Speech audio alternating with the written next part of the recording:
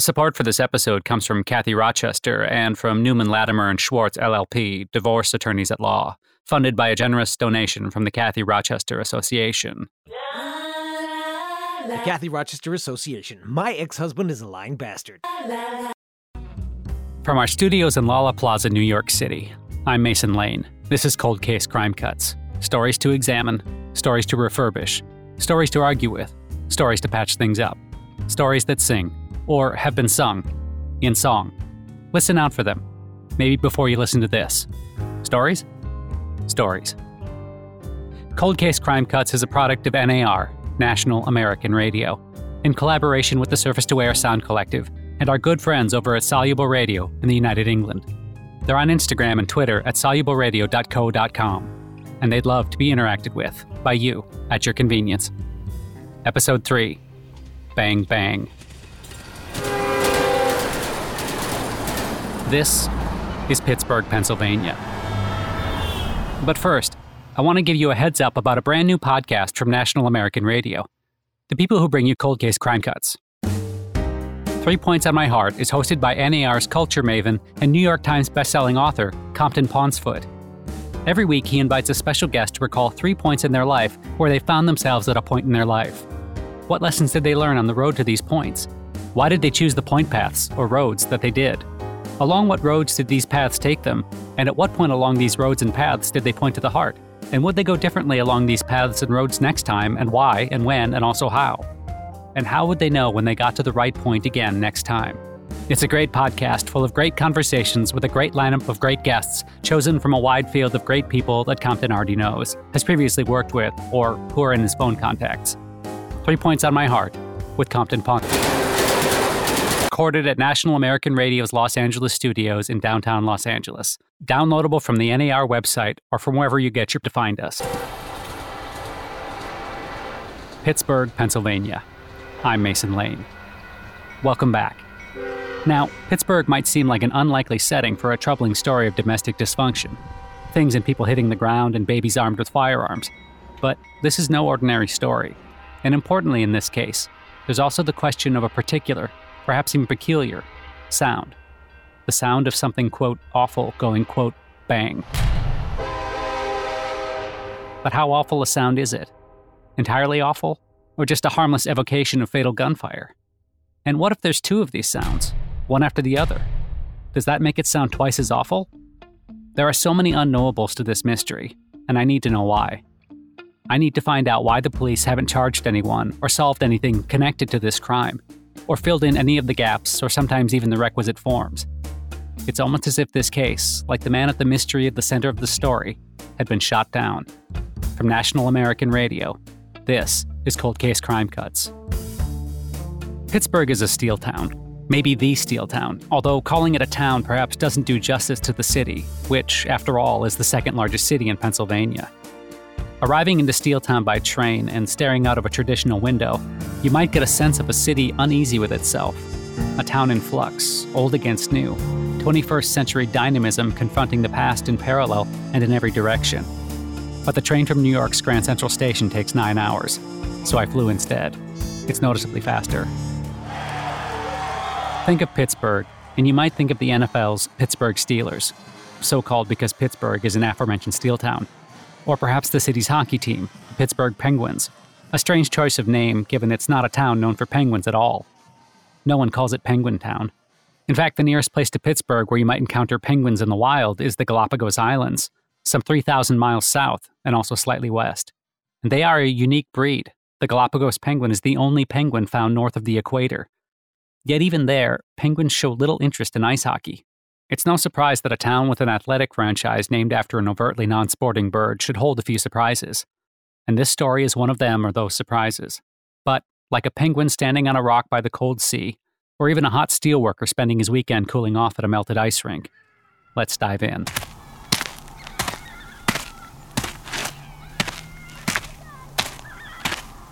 That sound you can hear, that's someone stomping. It's actually me. I recorded it earlier to kind of capture the sound of what stomping around stomping ground might sound like. It's because this, where I am when I recorded it, used to be the stomping ground of a man called Tommy. I don't know his surname at this stage. Could have been something like Torres or Brian with a Y. Or not. That's just one of the missing facts that makes the threads of the twists of this case hard to unravel. She was 5 and he was 6? That's the speaking voice of Barbara Aduke. Bab to her friends. It's her real name. We checked. She grew up round here, and she knew Tommy back when, from infant school. He was a good kid, you know? 3 miles from the center of Pittsburgh, Bab lives in the same suburb of Steeltown that Tommy did. This suburb also has a name, but there's no point in me telling you what it is, because you'd just forget it again. It's that kind of place. It's an agreeable mixture of shops, schools, churches, and dwelling places, many of them almost house-like in structure and appearance. And it was from here, or a place just like it, although those details aren't clear either, that Tommy, or whatever his name was, disappeared. From. He didn't say goodbye to no one.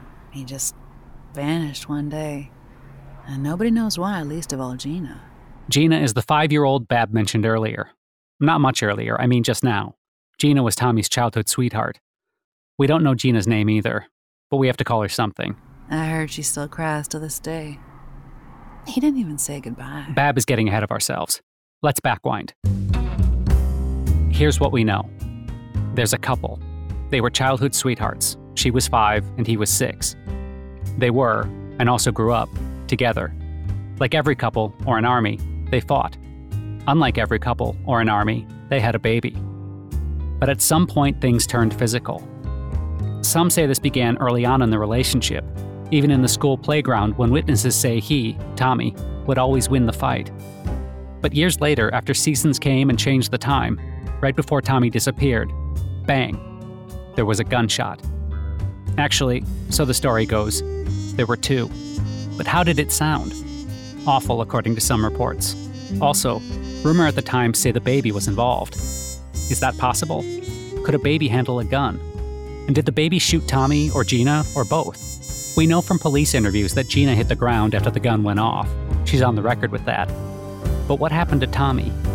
Gina says he disappeared. But if he did, and he did, where is he? Did he just take off or is he dead? As far as the police are concerned, this case is still an open book case.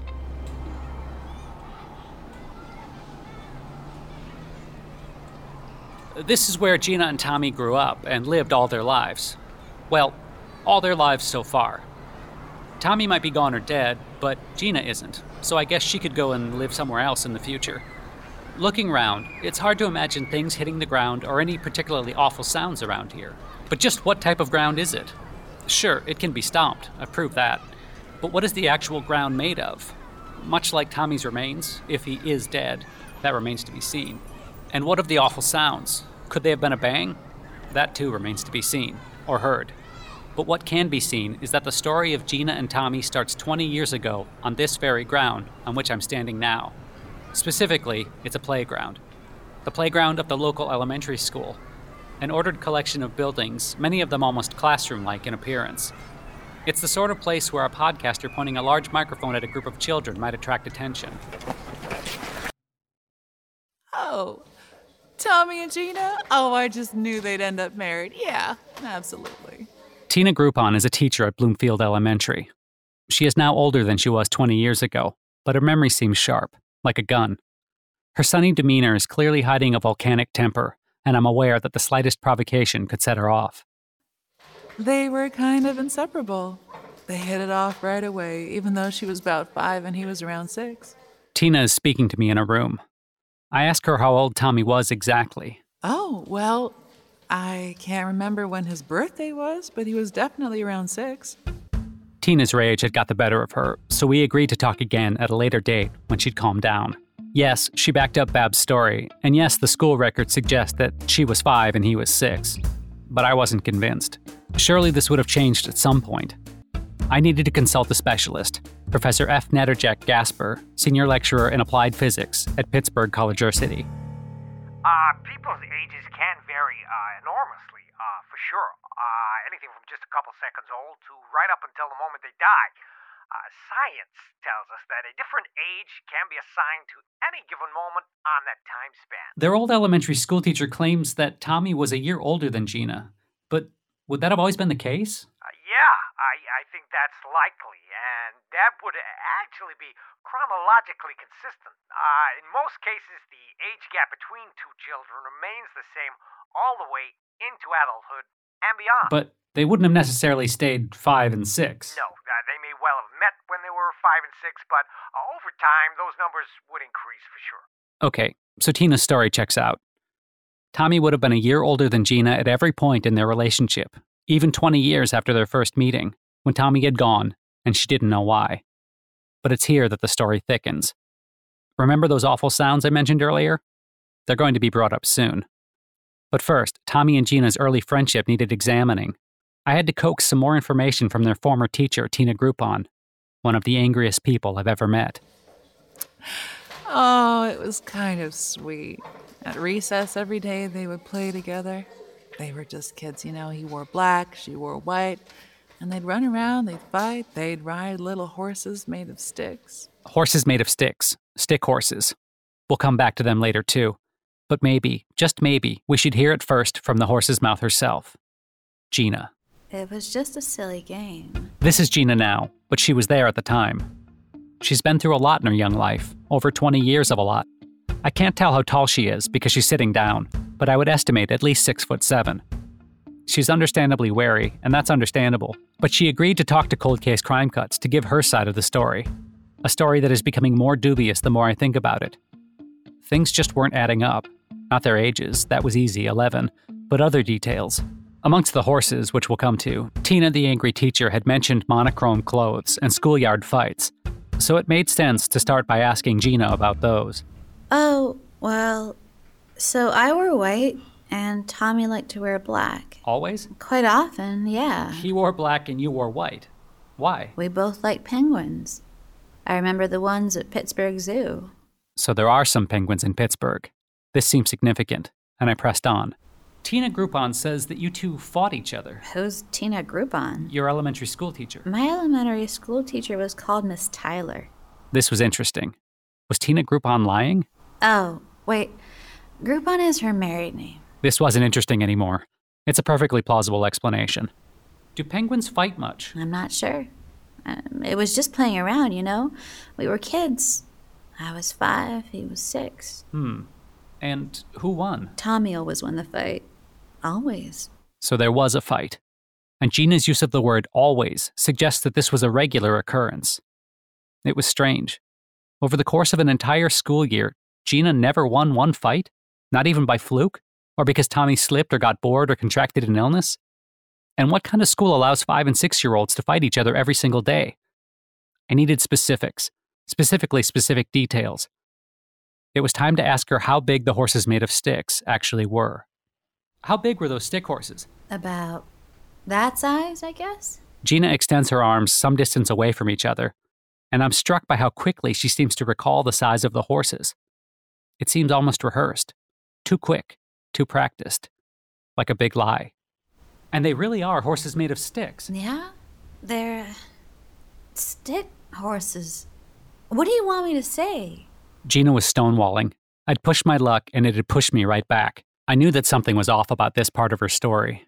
And if this part was off, then maybe the part about her husband going off, her crying, the baby, and things banging and hitting the ground could be off too. But first, I needed to check a horse. I'm Mason Lane, and I'll do just that in part 2, which follows after this break.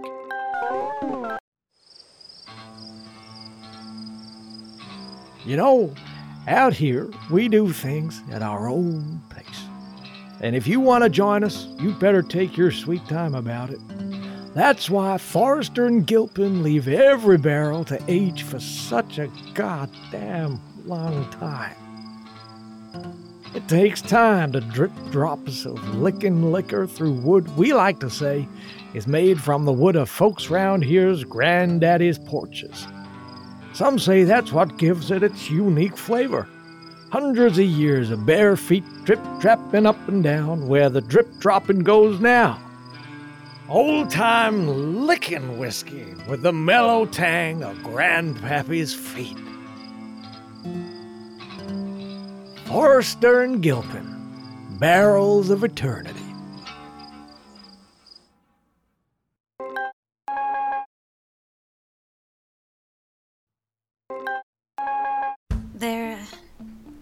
stick horses. What do you want me to say? I'm Mason Lane. This is Cold Case Crime Cuts from NAR, National American Radio. Welcome back to part 2. I'm in Pittsburgh, where a childhood friendship between Tommy and Gina, she was 5 and he was 6, is forged by fights that he always seems to win. Fights often conducted on horses made of sticks. 20 years later, he's gone, leaving her and their baby. A baby who apparently accidentally or otherwise shot her down, and less apparently accidentally, maybe shot him down too or instead. But there's another thread hanging over their childhood that's still untethered, and it's a horse-shaped thread that could cast a shadow over the rest of Gina's maybe lies. I'm not in Pittsburgh anymore. I'm back in New York, in the New York Public Library. Pittsburgh does have a public library, but I'm not a member of the Pittsburgh Public, and I wouldn't know how to pass myself off as one. In front of me is a copy of Professor Peter Schaefer's Equine Studies, Book 2, and I've been told that this definitive volume is the key to solving the mystery of Tommy and Gina's horses made of sticks. So, what I'm looking at here, page 19, is a cross-section of a horse. And that, to me, looks like skin, muscles. You've got all the internal organs around here and here, a lot of bones, and notably, no sticks. None. Not one. No wood, no carbon fiber, no aluminum either. No sign of anything stick-like at all, in fact. Even the bones, which I guess could be mistaken for sticks if you knew next to nothing about ungulate biology, are clearly bones, because they're labeled as such, with little arrows. Got a lumbosacral joint here, and a long and short pastern. Not one stick in here. Wow. And reading between the lines a bit, I suspect that a normal horse is bigger than the one Gina outlined with her arms back in Pittsburgh. A lot bigger. This confirmed what I had already started to suspect, something that the Pittsburgh police had completely ignored when Tommy disappeared all those years later. The horses made of sticks that he and Gina rode when they were 5 and 6, they weren't real horses. Instead, they were fake horses. They had to be, just inanimate toys, unable to breathe, excrete, gallop, reproduce, or whinny. And that made me wonder, what else about this case had been faked? Had Tommy actually had ample time to say goodbye? Had he lied about it? Had anyone else even been shot down by a baby, or was that all lies as well? I rushed back to Steeltown. It seemed shifty and dishonest now, instead of naively complex. I'm Mason Lane. Here's Gina herself again, after me. You and Tommy, 5 and 6, both penguins. You're having fights on these fake horses made of sticks. Yeah. Not real horses. Of course not. And he'd push you off the fake horse every time? Yeah. And then I'd hit the ground. Your body, slamming hard onto the asphalt. No, I would hit the ground. Sorry, I don't follow. I'd hit the ground with a horse. Oh. He'd push me off. I'd get really annoyed. I'd take the horse made of sticks and hit the ground with it. Bang, like that. Sometimes I'd smash it to pieces. Bang, bang! It made an awful sound. If Gina is to be believed, it seemed that I'd got the wrong end of the horse. Could it be that the awful banging sound, which some say this case hinges on, wasn't the awful sound of a gun at all, but rather the awful sound of a toy mammal shattering on the floor of a schoolyard? Yet what it did prove is that Gina is not unfamiliar with sudden explosive bursts of violence.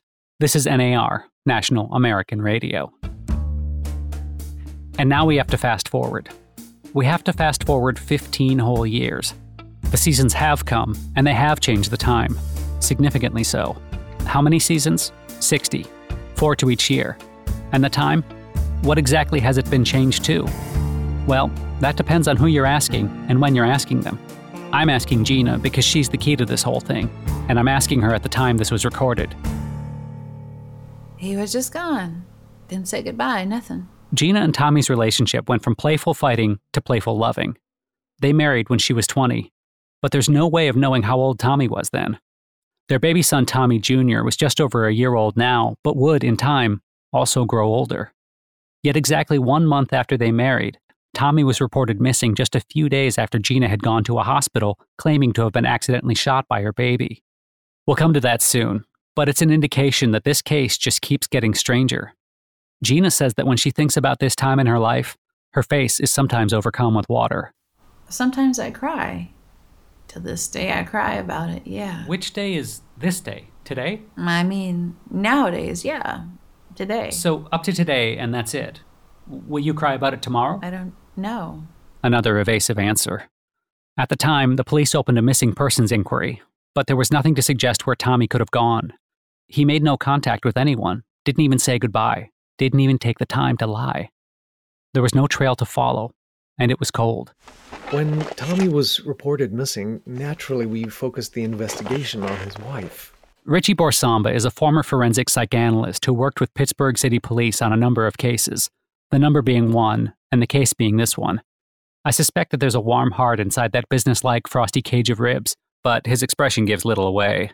He sits way back in his office chair, which looks like an expensive custom model, maybe Scandinavian. There were gunshot wounds. Wait, there were gunshot wounds? So the bang maybe wasn't just the noise of a make-believe hobby horse cracking to bits on the floor? This case was going round in circles, almost as fast as like a spinning bullet. So when the case was referred over to my way, Gina had already told the investigating officers that on the night in question, she'd been trying to change the time on a wall clock. This was new information. What wall clock? A clock on the wall. She claimed she changed the time with the seasons. Daylight savings time, we call it. Starts in March, ends in November. You have to change the clocks. This is true. Americans do this. You can look it up.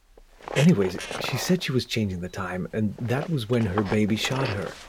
Twice. Got a white female in what looks like a 1016 over. This is the actual recording of the police who were dispatched to the scene by police dispatch. They found a woman, Gina, on the floor with 2 gunshot wounds to the leg and a baby on the couch. But to work out what had happened, they needed to find the smoking gun. That was the easy part. It was next to the baby. Nearby was a broken clock and an overturned chair that Gina told officers she'd been standing on to change the time.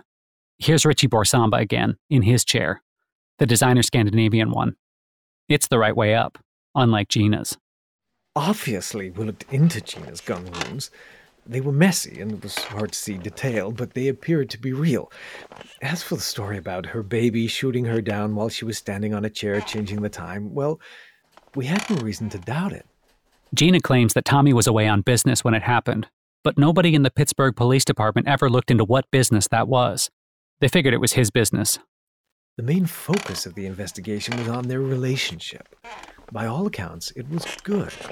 People said he was a decent guy, good sense of humor, always laughing, apparently. People do say this. Tommy would always laugh and say, "Remember when we used to play?" Like he was nostalgic for something. Like he was looking back on a better time, before the time changed. Short-tempered schoolteacher Tina Groupon concurs.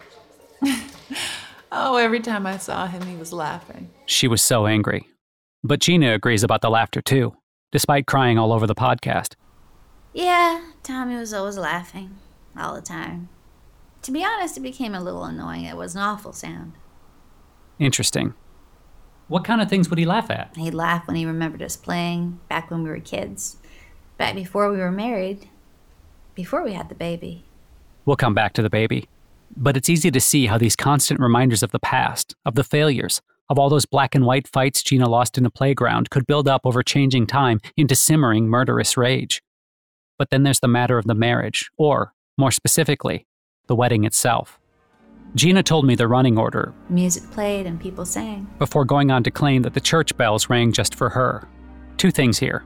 First, Gina's claim that music played and people sang would certainly seem like the right order of events, certainly if the song had any kind of introduction. But ex-teacher still angry Tina Groupon, née Tyler, who also attended the ceremony, maintains that it was the other way around. Singing, then music. She said there was a cappella on the way in. Stranger still is Gina's claim that church bells rang just for her. Now, why would church bells ring for only 50% of a newly married couple? What had Tommy done to forfeit his right to bells? I had to visit the church where they'd married, but I totally forgot to do this when I was in Pittsburgh, so I didn't. I called instead. Hello?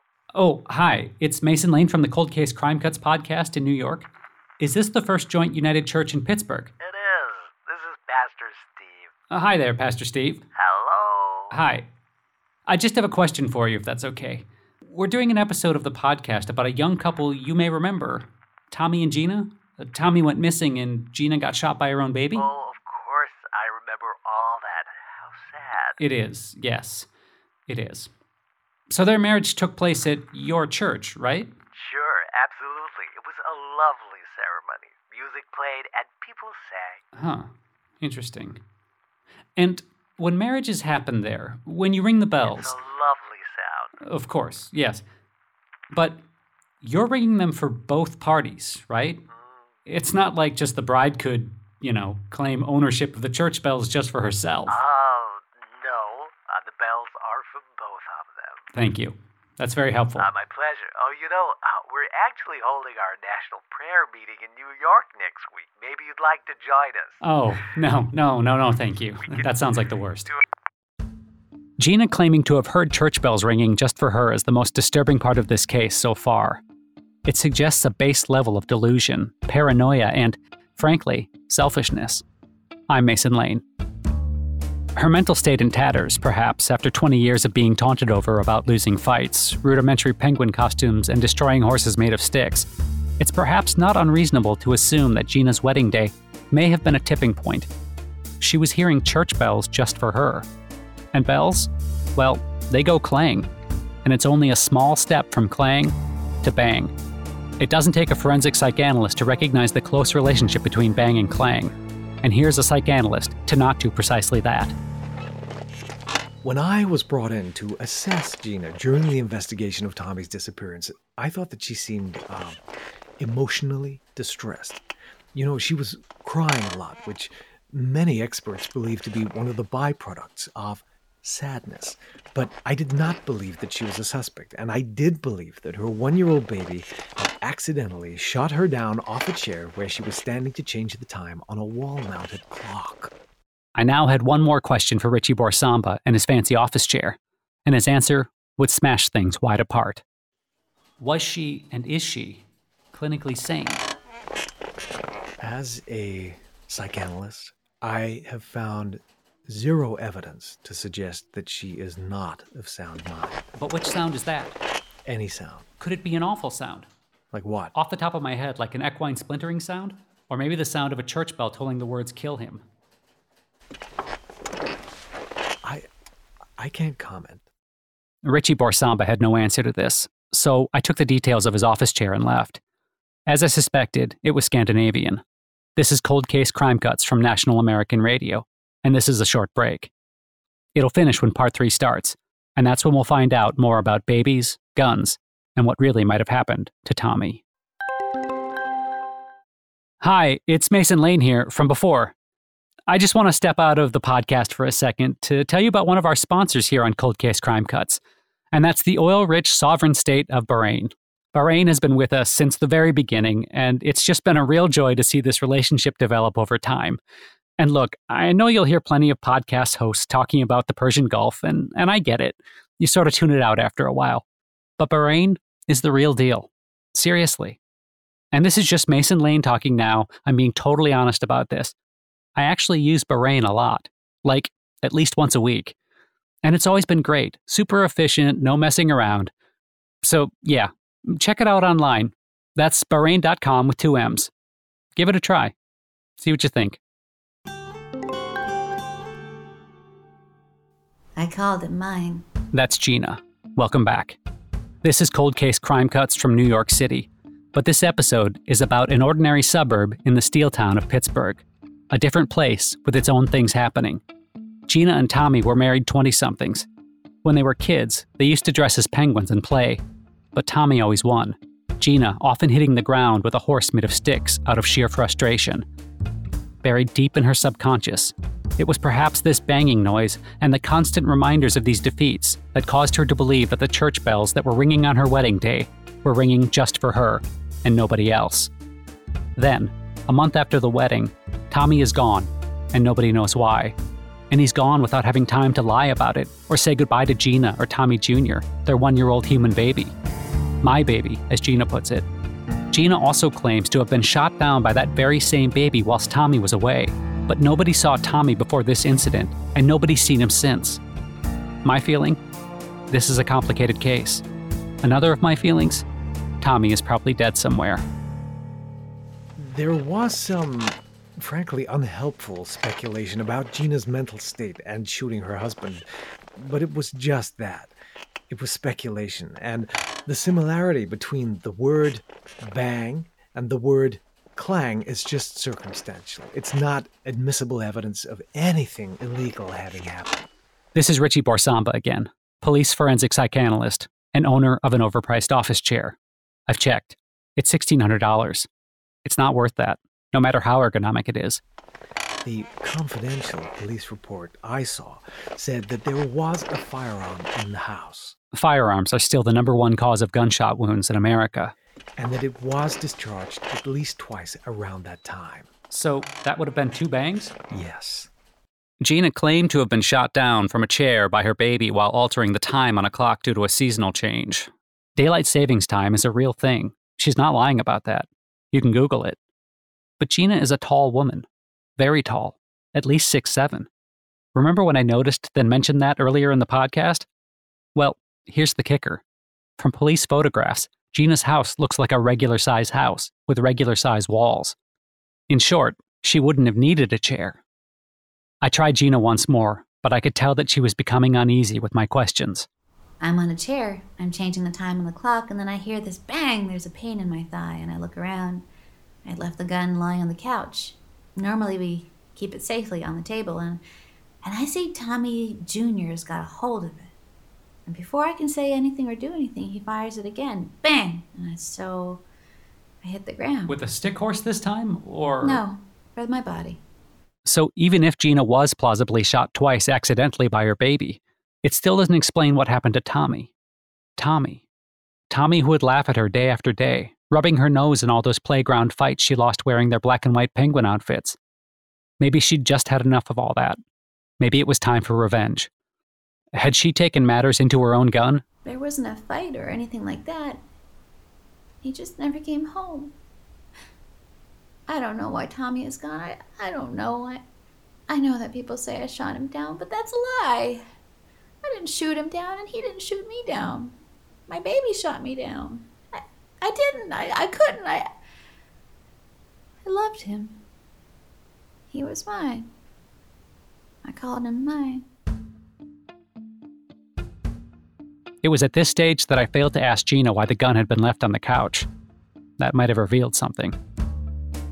Gina claims that Tommy didn't even say goodbye. Why? Well, maybe it's because he was already dead, in which case he couldn't. She also claims that he didn't have time to lie, but a corpse would have all the time in the world to lie. In the ground. Dead.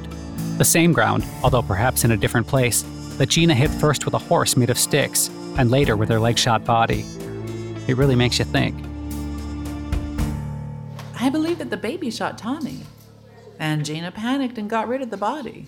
Aside from Richie Borsamba, no one who investigated Tommy's disappearance was prepared to talk to the podcast, especially after we told them who we were and what we were doing. Tina Groupon, Gina and Tommy's livid former educator, has her own surprising theory about who shot who or whom. I saw their whole relationship. She always used to call him Tommy. But then after he went missing, she suddenly started calling him mine. I found that very strange. Why refer to him as mine all of a sudden, you know? And suddenly I got it. I ask her for evidence. What she says next is pretty convincing.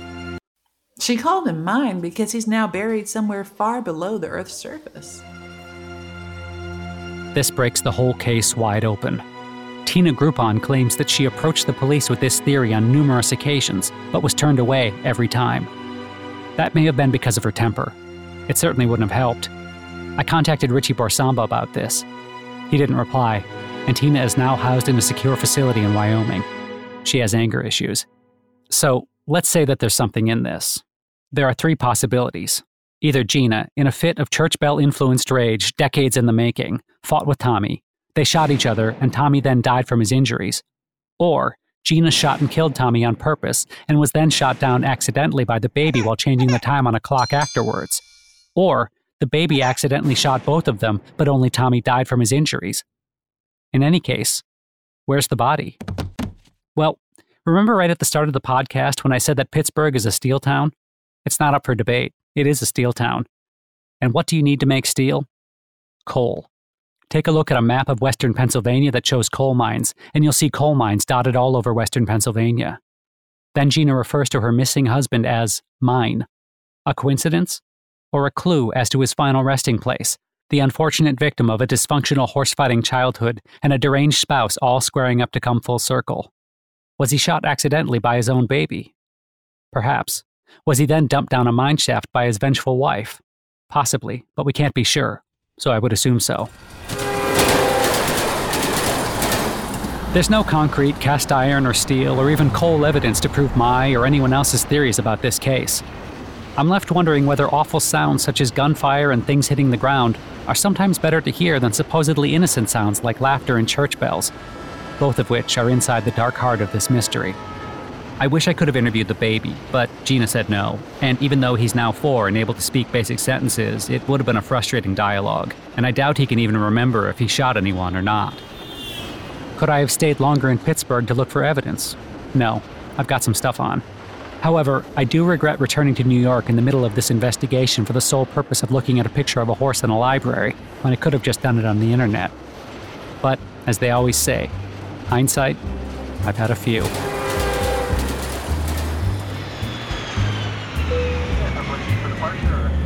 On the plane back to New York, I think again about looking out of a train window at Pittsburgh.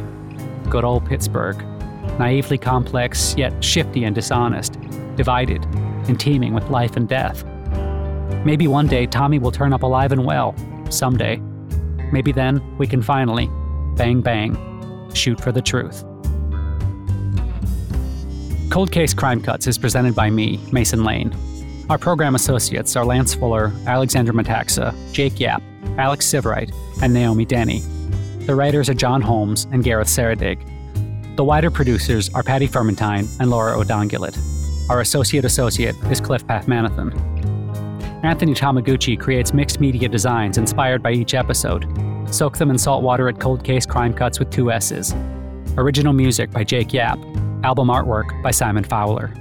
Our engineers are Tony Churnside and Louis Blatherwick. Executive handling by Jeff Posner and David Tyler. Cold Case Crime Cuts is produced and directed by John Holmes. Thanks to Unusual Productions and Audi.